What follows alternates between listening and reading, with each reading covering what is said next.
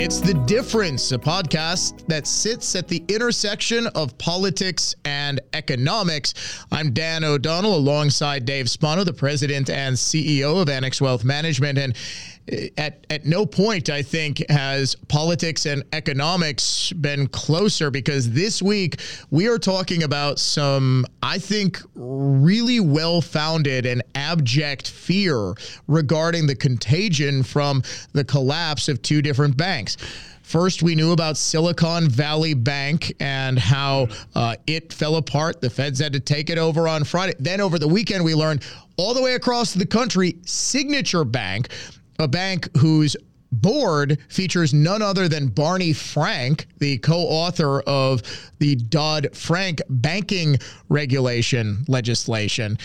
This, Dave, for lack of a better term, but I think it's an accurate term, is a mess. And I think a very potentially dangerous mess. It's a mess. And you talk about politics. Of course, look at where those two banks are. They're in California and New York. And so we'll have to talk about what the appetite is going to be from both Republicans and Democrats when you consider where these banks are located. But you're a movie guy, right? And you'll remember It's a Wonderful Life. And, of course, there was the failure of that bank. And, Dan, did you have that Jimmy Stewart piece? You're thinking of this place all wrong, as if I had the money back in a safe. The money's not here. And that's what we're talking about, the fact that it's not really in the bank. They've lent that money out. And in this case with SVB, what they did is they took the money and they put it on a balance sheet, which they do, and they went in the long end of the bond. Of course, that was a major move in interest rates. We saw 5% on a 2-year Treasury drop down all the way to 4%. That is a huge move. This is all coming, Dan, because of an inverted yield curve. Shorter terms higher than longer term. That kills banks. And why is that happening? Because the Fed is trying to put out the fire of inflation, of too much easy money. That is really the backstory. And this is something that, literally since the last banking crisis in 2008, 2009, that we've had a policy of making money very easy to get. Now, this has spurred a decade plus of economic growth, but at some point, I think it's appropriate that it's the week of St. Patrick's Day, you have to pay the piper. And it seems like that's what's going on right now. We're finally getting the bill for 12, 13 years, 15 years. My goodness, it's been 15 years of easy money policies. Yep. And quantitative easing is what you're talking about. And I have said, and you've heard me say it, when we finally stop quantitative easing, which is easy money, it's free money. It was called ZIRP, zero interest rate policy. When that stops, it is not going to be an easy transition, and that's what we're seeing. I also had said, eventually by raising rates are going to break something. This is them breaking something. This is it. We're watching it. How bad is the break? How realistically, how likely is it that other banks of the size of a Signature or a Silicon Valley Bank start to go under? Because there is just this panic. And as much as the president and the Treasury Secretary and the Fed are saying, don't panic, don't panic, don't panic, you've got a lot of people. For this generation of investors, for this generation of people, the Great Depression isn't a history lesson, right? We're almost 100 years removed from the Great Depression, but the Great Recession is in our recent memory. And a lot of people lost very nearly everything. Is there reason to be concerned that the recession that everyone in the world has been predicting for a long time now is going to, if not rival the Great Recession, but be bad enough that you start to see similar fallout? I don't think so. Now, who am I to say? But my personal opinion is that the banks are in much better financial position than they were in 2008 and 2009. There's no doubt about that. So you talked about Dodd-Frank, for example, those rules certainly enhance the bank's balance sheet. And if you look through, the big banks are in great shape. And you talked about the bank in New York. J.P. Morgan comes out and snaps them up. And Jamie Dimon, who's the CEO, he's going to be a calming voice over the next term. But there's no question that there are banks, smaller banks, who have balance sheets and have bought bonds and are getting caught in this inverted yield curve.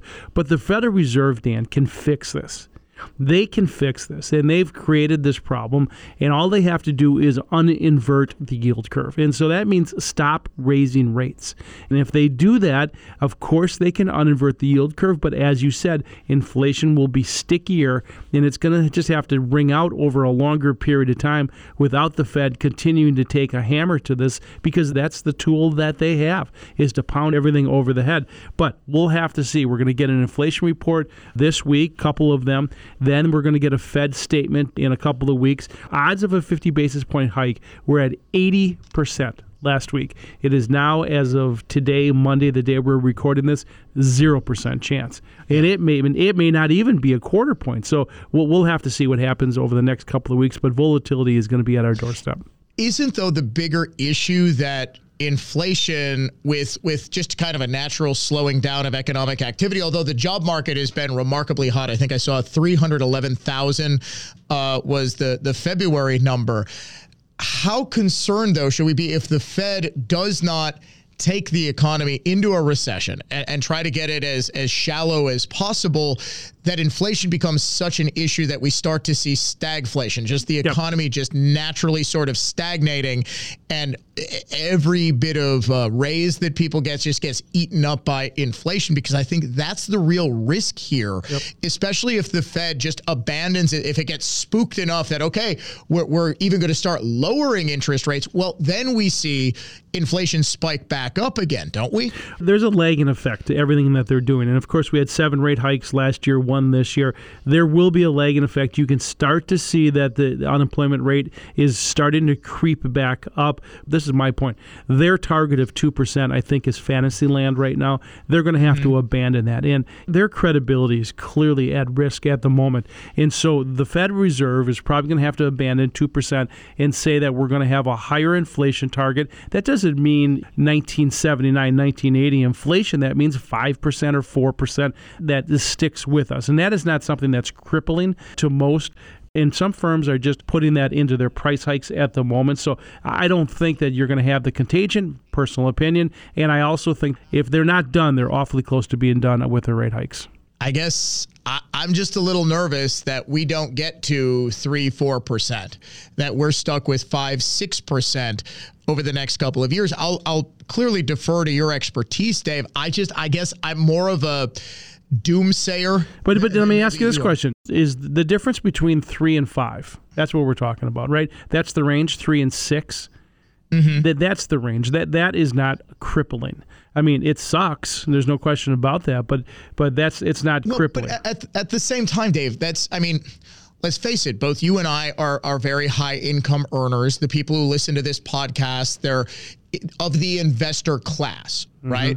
Someone who is living paycheck to paycheck, and I think by last count we have something like 60% of Americans are living paycheck to paycheck, including almost half of people who make $100,000 or more. I mean, let that sink in for a second.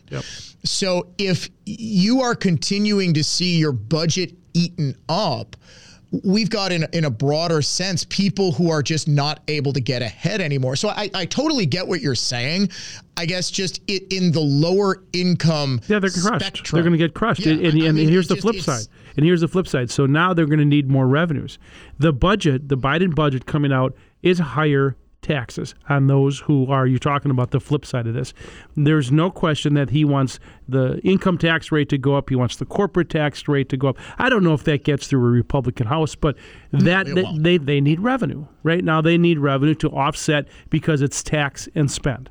That's the playbook, right? So this is all together. This is economics, politics, all wrapped up in one. And again, the Fed was going to break something. You're starting to see it happen, which means they're going to have to turn tail here, and that's what I expect to see over the next couple of months. And who would have guessed that we would have seen right now? I mean, Dave, we were talking about them just kind of continuing to raise interest rates straight through to the point of a recession, or at least an economic slowdown to the point where inflation gets under control.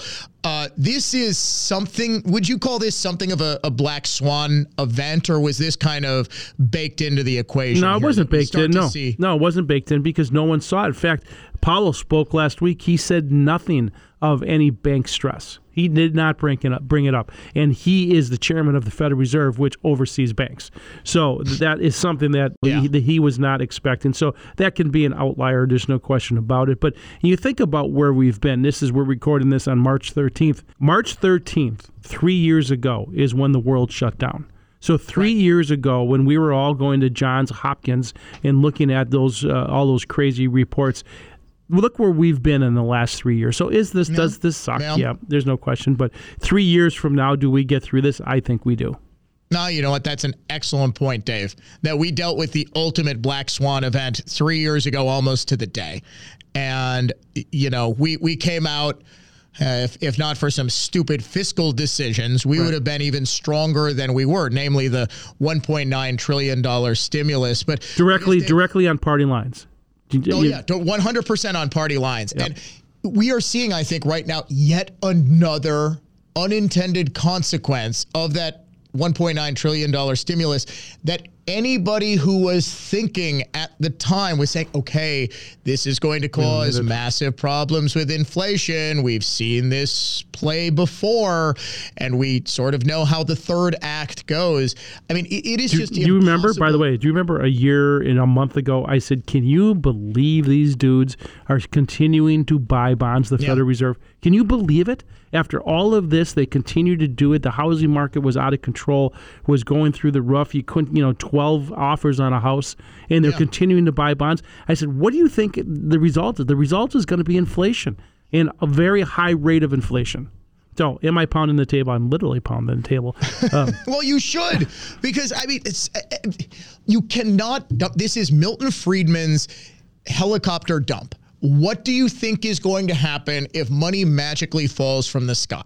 Prices go up. You deal with the exact same thing that we're dealing with right now. It happens every single time. And this is why you need the services of Dave Spano and his team at Annex Wealth Management. You just go to annexwealth.com. You do your own personal stress test for your portfolio, right? Knowing what you own, why you own it. It's called a free wealth metric. It's a review of your portfolio. You can get it at annexwealth.com. You know what we should do? What we should do? We should actually do a stress test. We actually come in, we should put a treadmill. All right, just to make sure that you're not going to have a grabber when you look at your statement coming up here. But yeah, there's no question. Go through the wealth metric. Make sure that you know each one of those holdings, because bank holdings are going to act differently than Campbell's soup, right, or whatever as in your individual holdings. Well, that said, for people who actually need their investment income right now and clearly don't have nearly as much of it as they did when President Biden took office, is there something you can do if you're sort of at that point where you need to access that money? Because what I saw in the 5% CDs. 5% CDs. How about that? Right? What I saw in the latest jobs report was, to me, people going back into the workforce. Yep. That retirement age people realizing they could no longer afford on fixed incomes to live, and they've got to go back. And is that what you kind of surmise too? Well, I mean, it's there. We certainly don't want our clients saying, geez, here's your financial plan, and call them in and say, you got to go back and be a greeter. That's not part of our financial planning advice. But right. There's certainly out there that there are people who were not working, who maybe were not in retirement age, or were baby boomers and have left it, and now they feel safer about going back. We're starting to see that, and the participation rate starting to change, but not enough. I mean, we're trying to fix an unemployment rate which is at a historic low, 50-year low, with a rate raise. This is a systemic issue. This is a much broader concern. It is an immigration issue. It is a work-from-home issue. It is so many parts of this that you can't fix it with quarter-point rates. But having said that, go through your portfolio and make sure you're positioned, because the volatility is going to be in front of us, and sometimes volatility offers opportunity. We're going to leave it there because I couldn't have put it any better. That's why he's the financial professional and I just do the commentary on politics. Dave Spano, President and CEO of Annex Wealth Management. Hopefully next week we've got better news and the contagion has been contained. But we'll have to leave it there. I am Dan O'Donnell. Thanks so much for listening to The Difference. Annex Wealth Management is a registered investment advisor. For more information about our firm, please visit annexwealth.com. The information in this podcast is for educational and entertainment purposes only and is subject to change without notice. Opinions expressed are those of the participants and don't necessarily reflect those of Annex Wealth Management, its producers, hosts, or guests. The host of the podcast is compensated for his endorsement of Annex Wealth Management. Information presented should not be construed as tax, legal, or investment advice, or a recommendation or solicitation for the sale of any product or strategy. Listeners are encouraged to seek advice from qualified professionals to determine whether any information presented may be suitable for their specific situation. Investments involve risks. Neither Annex Wealth Management nor its podcast participants shall be liable for losses resulting from decisions based on information or viewpoints presented on this podcast.